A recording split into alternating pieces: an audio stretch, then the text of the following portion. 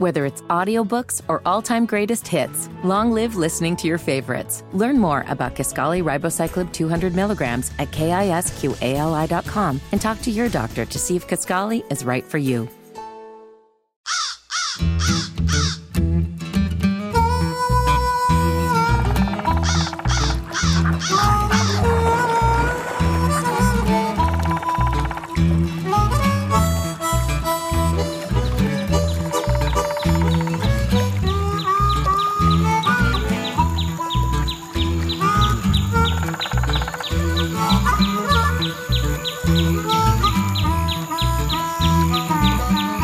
Oh, here we are, Labor Day weekend. Fans go nuts. That means we're closer to the fall. It is the Indiana Outdoor Show, and I am your host, Brian Pointer. So great to be with you. It's Indiana Outdoor Saturday. All across the state of Indiana, couldn't do the show without you. Many thanks to those that listen and have for all these 2 decades plus, and all those stations that carry us. We got some new ones coming online. More on that later. But Labor Day weekend, always a traditionally big outdoor weekend, camping full, lakes, a lot of boats, a lot of folks getting ready for hunting season. We're going to be talking about all of it. We're going to kick things off here on Indiana Outdoors this Labor Day weekend. Dan Borrett is the new director of the Indiana Wildlife Federation by a few months, and we're going to get our introduction to Dan. What a diverse background. You're going to be very, very interested in what Dan brings to the leadership of IWF. Fall RV and Boat Show coming up. Very excited about that. There may be a camper in my future. I'm not sure.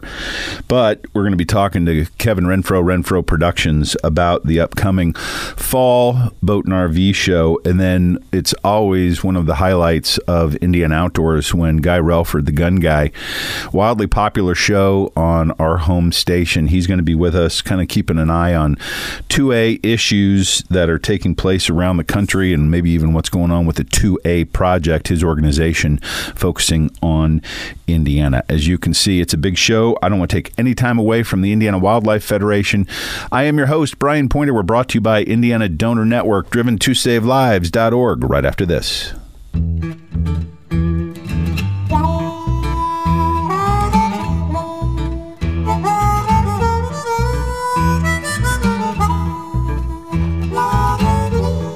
Well, here we are. It's Labor Day weekend.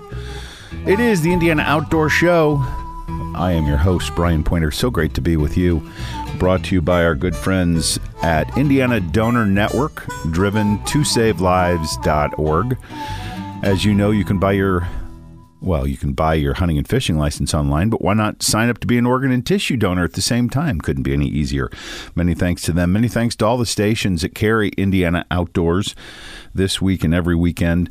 Hopefully, as folks now are all well back into school and things are winding down, we're looking forward to the fall and the hunting season. All is good.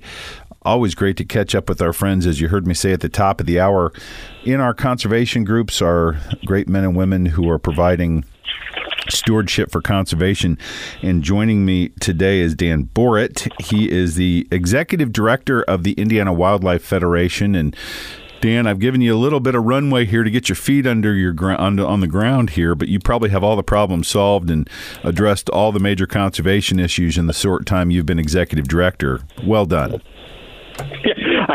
I wish I could own up to that. Unfortunately, as we all know, there's a lot of challenges on the horizon, and some we're making ground on, some we're continuing to fight as hard as we can.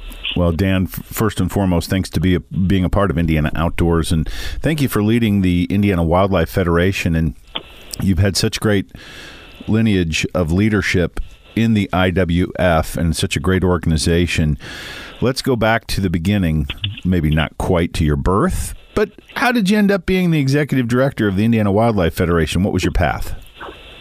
Yeah, for sure. Well, in a lot of ways, it begins with my very early childhood. I was fortunate enough to grow up in Gettysburg, Pennsylvania. Most people think of it as a historical mecca, which it certainly is. My father was a Civil War history professor, which is how we ended up there. Oh, very cool. I'm kind of an amateur myself. Well, we'll talk about that offline. I can talk all day about Gettysburg and the Civil War. But I was fortunate enough to grow up on 130 acres of land in kind of one of the most idealistic settings there is. There were hills, there were woods, there was a large creek that flowed through the property. And, you know, it was a different time, but I kind of grew up as a feral child. I'm 10 years younger than my oldest brother, and I think my parents were kind of like, hey, they don't die that easily. They can do what they want. So I got to really just grow up running around in nature, and it was amazing. I would spend days just walking around, stomping through creeks, looking at birds, you know, kind of everything kids love to do, and I never looked back. So wait a minute, I got to back the bus up. Just did you say a feral child? Feral child. Yeah. I'm stealing that. I still think I'm a feral child, so I'm going with that. Yeah. I'm taking that. Well, and I wish I was raising my children a little more ferally. I think there's a lot of value in it.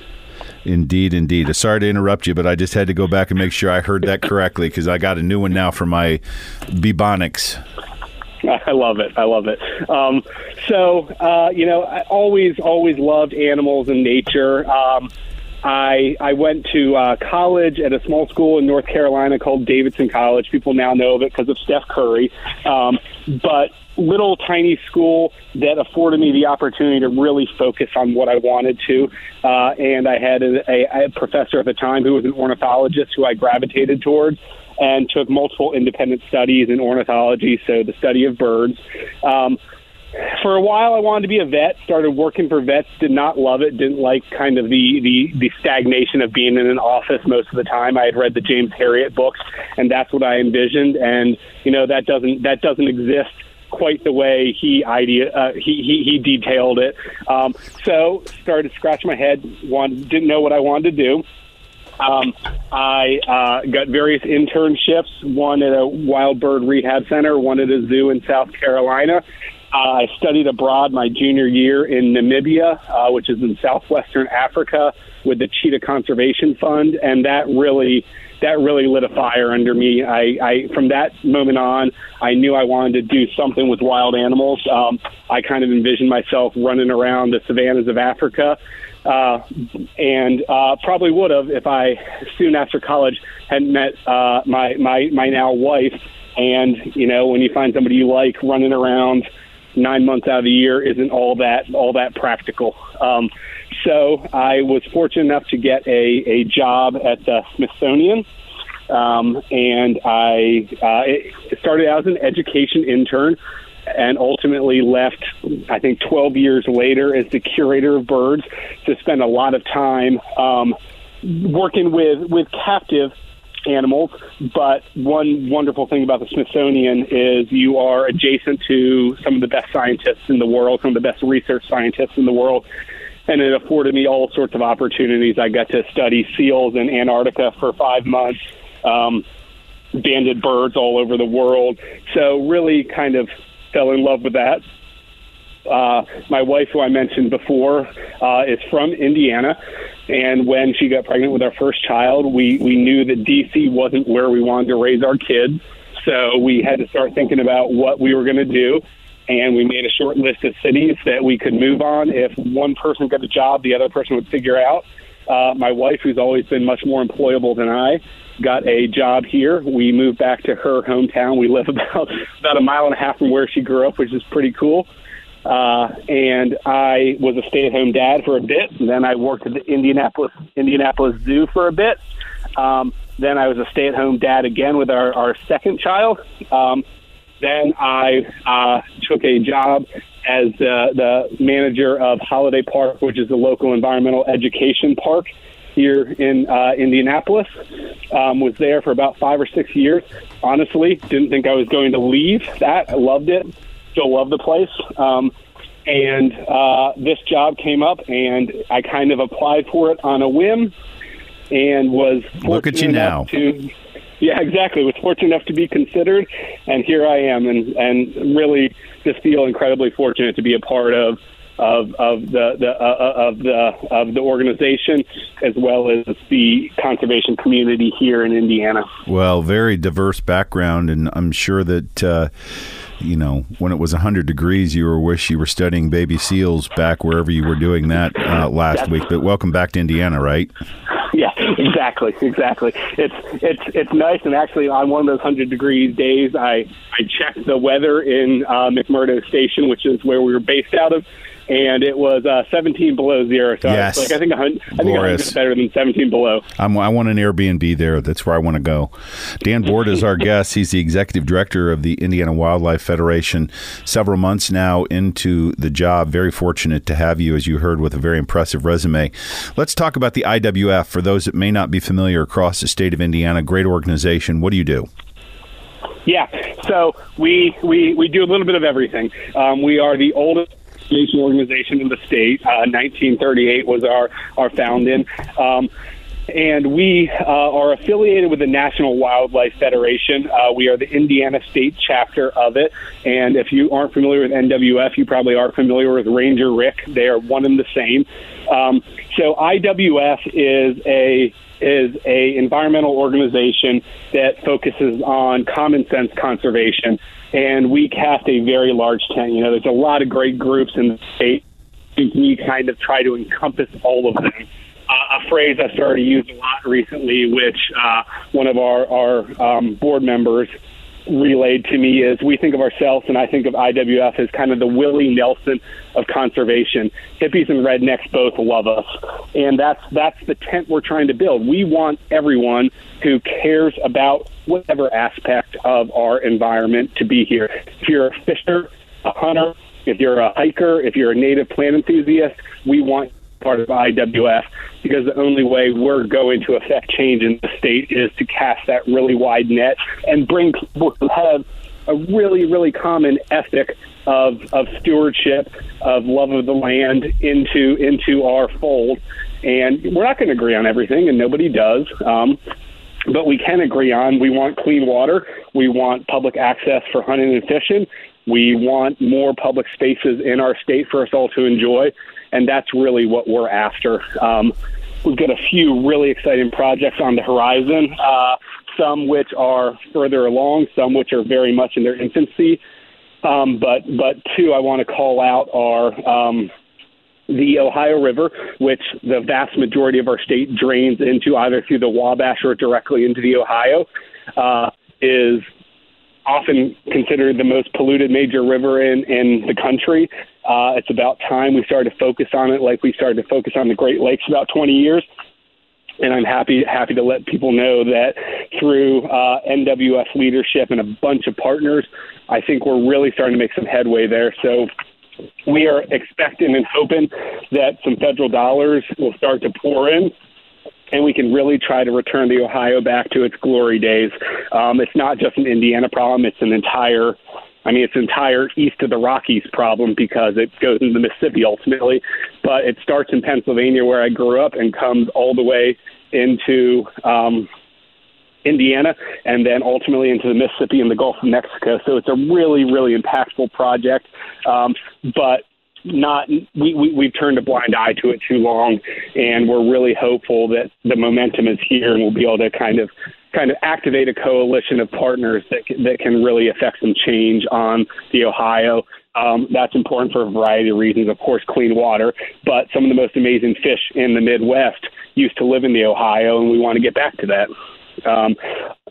And kind of in tandem with that, this is a Farm Bill expiration year. So the Farm Bill, which most people don't think of when they think of conservation, but they should, expires later this fall, and we are actively working with our federal legislators, and of course everyone throughout the country, all of our other NWF affiliates and many more organizations, to try to continue to build on the momentum of conservation programs in the Farm Bill. The Farm Bill is a massive, massive, massive piece of legislation, billions and billions of dollars, but it is also the single largest funder of conservation in the country. And that's everything from land use practices, cover cropping, trying to prevent a lot of that fertilizer and runoff from going into our waterways. But even more than that, it is essentially paying farmers to keep their land in natural states or return to natural states, providing wildlife habitat, as well as giving access to hunters to utilize private lands, which in a state like Indiana is eminently important because we are one of the worst states in the country in terms of overall public land. We're just under 7% total square mileage in our state as public land. There are some states that are well above 80%. So if we don't have that private land in the mix for our sportsmen, then there's not enough space. I love the conversation. We're visiting with Dan Borat. He is the executive director of the Indiana Wildlife Federation. So gracious for you to join us, and you got a very diverse agenda. You've got a very diverse board. You've got a lot of constituents out there with a lot of interest, and it sounds like you're going to be able to weave that minefield adequately for the betterment of all of those consumers of the outdoors and conservationists alike. So kind of the rest of the year, if people want to get in touch, you're a member-based organization. I'm a big advocate of people joining and being a part of something. How do people join the Indiana Wildlife Federation? Yeah, we make it as easy as we can. IndianaWildlife.org is our website. It's as simple as clicking on the join link and become a member. And we are, as you said, we are a member organization. We just sent out our annual member appeal. We're going to keep doing that. We utilize our membership in a variety of ways for projects on the ground, be it restoration of areas, cleanups, occasionally some trail building activities. We have various programs. We just had our second annual Conservation Top Shot, which is a great event where we got a bunch of folks together. We did sporting clays, had a great time just chatting about shared interests and such. We have our annual conference coming up in early February of 24. But as a member, you get access to all of that, as well as you're the first to know about all the programs that we're offering right now. We're doing a lot of monarch tag-ins because this is the time of year where they're trying to get as much food as they can to make that amazing trek down to Mexico. Always amazing. Dan, it's great to visit with you. Thanks for your introduction to Indiana Outdoors.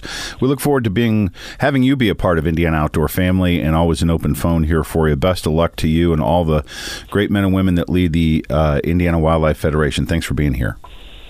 Well, thank you so much for the opportunity, Brian, and thank you for what you do to get everybody informed about what's going on in our state. Well, I'm working on everybody, but thanks again. Have a great Labor Day weekend, my friend.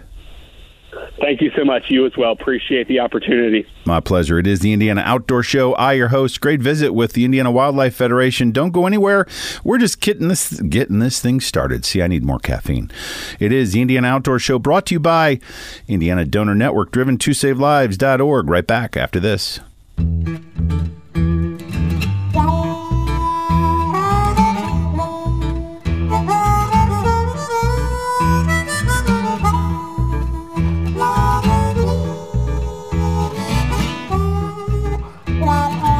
Well, happy Labor Day weekend. It is the Indiana Outdoor Show. So great to visit with you. As always, remember, we're brought to you by our friends at Indiana Donor Network, driven to SaveLives.org.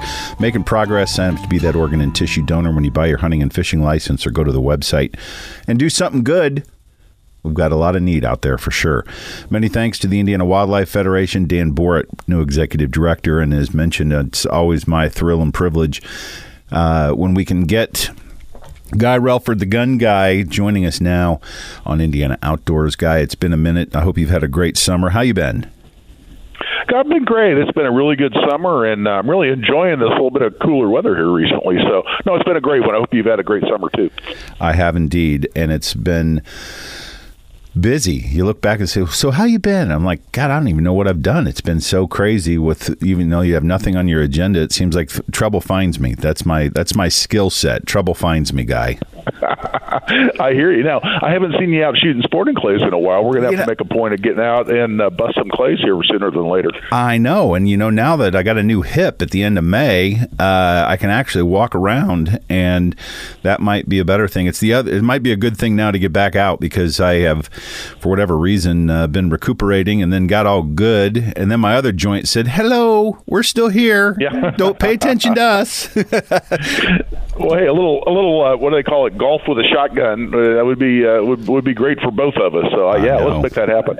All right, my friend. Hey, I just wanted to kind of give you the microphone here for a little bit, because I know, as one of the country's leading Second Amendment constitutional lawyers based here in Indiana, regular contributor, wildly popular show on our home station, WIBC, on Saturday afternoons. You've had a lot to say and talk about. Why don't you just take it from here? Well, sure. I mean, one thing is that we're really watching what's going on in the courts right now, really all across the country. And this all stems from the U.S. Supreme Court's decision in a case called New York State Rifle and Pistol Association versus Bruin. And it just came down, as you know, Brian, but it just came down last fall. And the immediate effect of the case was to rule on the constitutionality of New York's what they called a May issue licensing scheme for handguns. And what that means is New York, like 7 or 8 other states, had a system that said, well, you can come in and apply for a handgun license, a permit or a license to carry a handgun, typically concealed. And in most states like New York that have this system, that you apply, and then some government official, some bureaucrat, gets to scratch his chin and decide whether you have a sufficient need to carry a handgun. And in New York, it was really a high bar to get over to get a handgun license. And in places like New Jersey, it's almost unheard of. And it's basically you had to establish you're under an existing threat. Of someone trying to hurt you or your family, and just living in a high crime area wasn't good enough. Just having a general desire to protect yourself and your family and your home wasn't enough. You had to have some particularized need that demonstrated that you had a sufficient reason to get a handgun license in the eyes of some government official, and a lot of us have been saying for years those systems are illegal because you have a constitutionally protected right to bear arms under the Second Amendment, and here in Indiana under Article 1, Section 32 of the Indiana Constitution. And nationally, we've been saying those systems, they turn what is a constitutional right into a government-bestowed privilege, and that's not what the right to bear arms is all about. That's why we have a Second Amendment. And so that case was decided last fall, and the Supreme Court did the right thing in a 6-3 opinion and came down and said, no, this is unconstitutional. And they said exactly that this is a right, and when some bureaucrat gets to decide whether you get to exercise that right or not, it's not a right anymore. It's a privilege, and that's not how the Second Amendment works. So that was the immediate effect. But more broadly, and actually for us here in Indiana, more importantly, they also said that the test for determining what's constitutional under the Second Amendment is fundamentally different than what courts have been using for quite some time. Courts have been using this system where it basically was a balancing test, and it looked at the interest of the government in regulating firearms or arms in some particular way.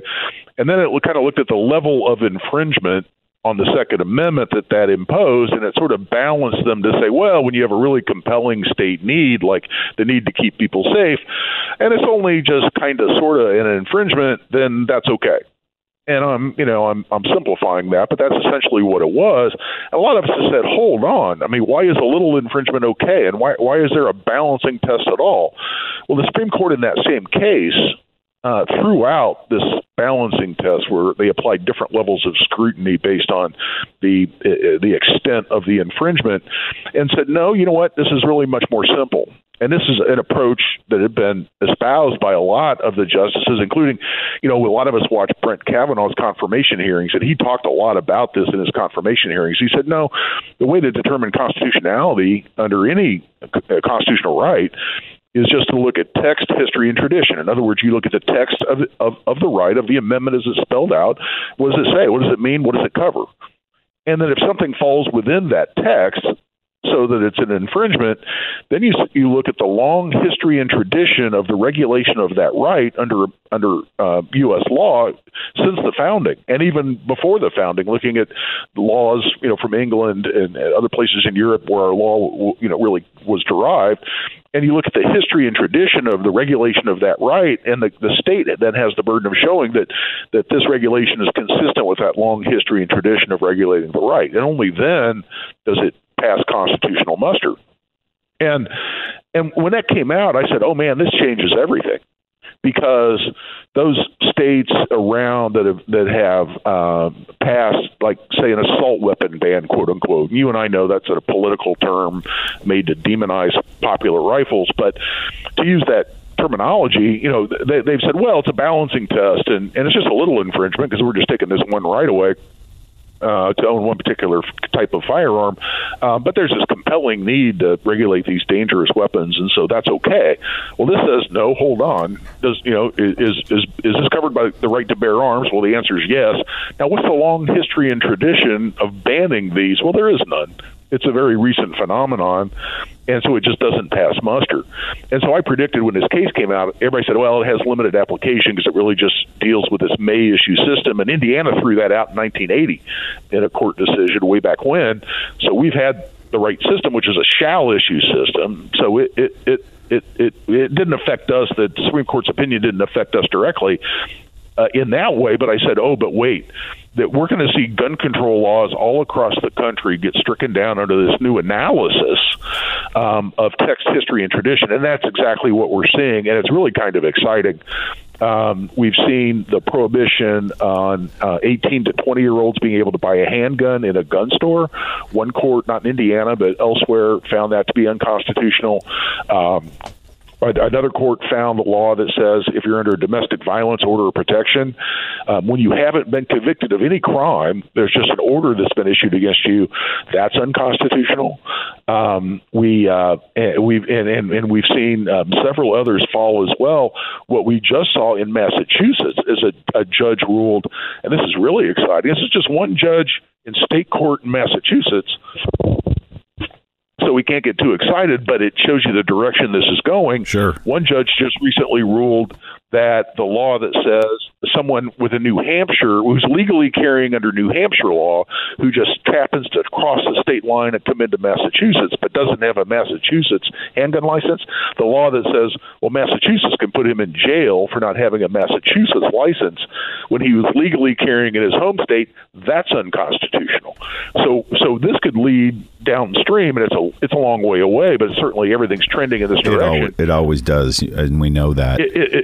It does. This could actually lead to national reciprocity where you and I can carry our handguns in New York and New Jersey and California and Connecticut and all these other really restrictive places just because the courts come out and say, you know what, no other constitutional right, as this one judge in Massachusetts said, no other constitutional right we can think of ends when you simply cross a state line. And that's exciting. So anyway, forgive the long stream of consciousness there, but these decisions are coming down rapidly, and it's really exciting because I think it's really going to expand gun rights in this country, and it's all going in the right direction. Guy Relford, our guest, the gun guy, as always. Gus, our guy, it's great to have you be a part of Indiana Outdoors. Don't ever apologize for your long streams of consciousness. They're great and a value added here. As always, appreciate your time on Indiana Outdoors, and we're going to stay in touch as we follow some of these issues downstream, as you say. Always. No, it's a pleasure to be on, and I hope you enjoy the rest of your weekend. Guy, great to visit with you. Best of luck on this Labor Day weekend. Thanks for being a part of Indiana Outdoors. My pleasure. It is. What a great guy.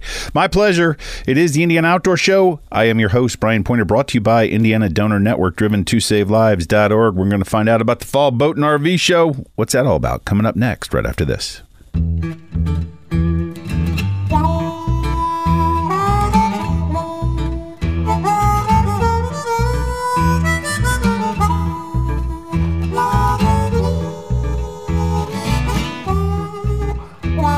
So good to be with you. It is the Indiana Outdoor Show. I, your host, Brian Pointer. Many thanks to all the stations that carry Indiana Outdoors and have for all these 25 years, believe it or not. And here we are, Labor Day weekend, a lot going on in the great Indiana Outdoors. Don't forget about it, but we have stuff to look forward to here in just a couple weeks, as mentioned at the top of the show. Another Renfro production, the Fall Boat or Fall RV Show. Joining me now, Kevin Renfro, Renfro Productions. Always great to visit with you, my friend. It seems like it was just yesterday we were all at the Indiana State Fairgrounds, and now you're going to be back there with the Fall Show. How are things coming? Things are coming along great, Brian. And I don't know, is it just me, or did the summer go by like in a flash? I didn't even think we had a summer. I'm telling you, it's amazing how fast the summer has gone by. And it does. It seems like we just got out of the Indy Boat Sport and Travel Show, the Ford Sports Show there. So, well, you guys always do such a great job with Cincinnati and now Indianapolis, and that's going to be coming around here after the first of the year. We're going to put that on hold and talk about it here in the coming weeks. But I always like this fall show. Tell me what the specific point of this fall show is. I know you got a lot of dealers coming. Is there inventory out there? Are they happy, excited? But what's the purpose of this fall show? Well, this show is probably the tightest show with regard to stuffing the West Pavilion full of product. There's a lot of product in the marketplace this year on boat side and the RV side. And what really sets this show apart from the February Ford Boat Sport and Travel Show is the fact that it's just like car dealerships. They have a certain amount of room on their lots, for units and that kind of stuff. And so there's a lot of inventory out there that they are really anxious and ready to deal on to make room for the 24 models. And this is the time of year that a lot of the dealers go to their dealer meetings. They've ordered their boats. Boats will be on their way, so that they really they're motivated to sell. And that's a good thing for the consumer. So the good news I'm hearing, Kevin, from Renfro Productions' fall show coming up is we had heard for so long that there was just way backlogs and expensive to get RVs in particular, and it sounds like that supply chain issue's kind of resolved itself, and now they've swung the other way and they're ready to make some deals. Absolutely right. That's absolutely right. There's just a lot of product, a lot of choice out there. So if you've been looking for a boat or an RV, the other thing that sets this show apart, Brian, is the fact that the dealers will be bringing in used units that have been gone over. They're, just in great shape. So if you're looking to maybe just get into an RV or a boat and you want to see some used stuff, there'll be a lot of that available too. So there's just a huge variety and a huge choice. And, for a $9 ticket, you'll spend more money on gas going to one dealer.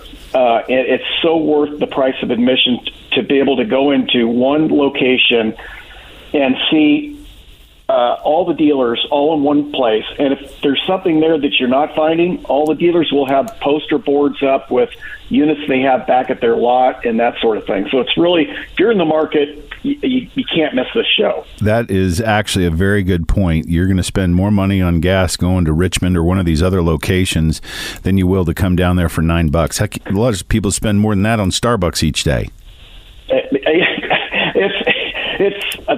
It's worth the price of a cup of coffee. There you go. I like that very much. Of course, Renfro Productions, one of Indiana's greats, and I'm glad to hear that September 22nd through the 24th, Indiana State Fairgrounds. I assume they can get tickets online? Yep. If you just go to IndySportsShow.com and then click on the Fall Boat and RV Show, and it's right at the top there. It says tickets. Click there, and it's just an easy couple clicks, and boom, you got your tickets. Well, and you get a discount for buying your tickets online too. So you'll save $1 by going to the website. So I'm going to hard pivot here because I got you on the line, but it's not too soon. And I know you said, where'd the summer go? There's really no rest for the Renfro Productions team, you and Mitch and all the folks there, because it's one show to the next, and you're already on to the Boat Sport and Travel Show in Cincinnati, which is going to be right after the first of the year. Tell me how's that all coming? Coming along great. That show, the January show, completely sold out. And we are working on just some other types of programs, some seminar stuff, just different kinds of family-oriented programs. We're putting those things all together. But January is looking fantastic. We've been able to expand on the RV side of things in Cincinnati. We've got a much bigger area with RVs and that sort of thing. So the choices there on both on the boat and the RV side are great. And then, of course, the travel and tourism. Well, we're going to be, as we always do, dedicating a lot of time here as we approach the holidays and around the turn of the corner, and we're going to have plenty of time to talk about that. But right now, the Fall Boat and RV Show, September 22nd through 24th. It's hard to believe we're already in September, and we got this show coming up. So, Kevin, as always, best to you and the Renfro family for what you do for Hoosiers and all those across the Midwest, and we'll look forward to seeing you out at the show. Sounds great. Thanks, Brian. My pleasure. It is the Indiana Outdoor Show, one of my favorite people. Don't go anywhere. We're going to wrap it up. It's Indiana Outdoor Show. I'm your host, brought to you by Indiana Donor Network, driven to SaveLives.org. Back right after this.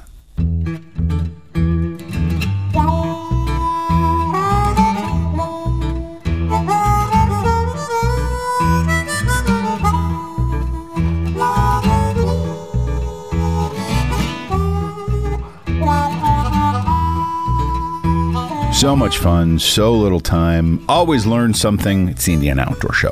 What did I learn today? I'm stealing from Dan Borat, the executive director of the Indiana Wildlife Federation. He called himself a feral child. I'm using that. I still think I'm a feral child. What a great show. Always great to visit with Guy Relford and get an update on what's happening with Second Amendment gun issues.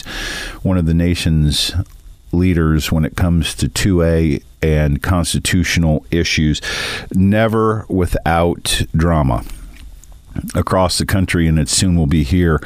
And that's why we have great conversations with Guy. Dan Borat, as I mentioned, stealing the feral child comment that he made, identifying himself as such, but the leader of the Indiana Wildlife Federation, and doing a great job. Complex for sure, a lot of issues ahead, as you heard him describe. And we have the Fall RV Show coming up the 22nd, 3rd, and 4th of the month. Kevin Renfro, another Renfro production. Always great to have him be a part of Indiana Outdoors. Very excited about that. Stand by. Maybe getting a camper. We'll see. Folks, remember, turn in a poacher, 1-800-TIP-IDNR. Be safe. Enjoy this beautiful weekend. Get out and enjoy friends, family, and we will be back and gathered next weekend. Be safe, everybody. See you outside.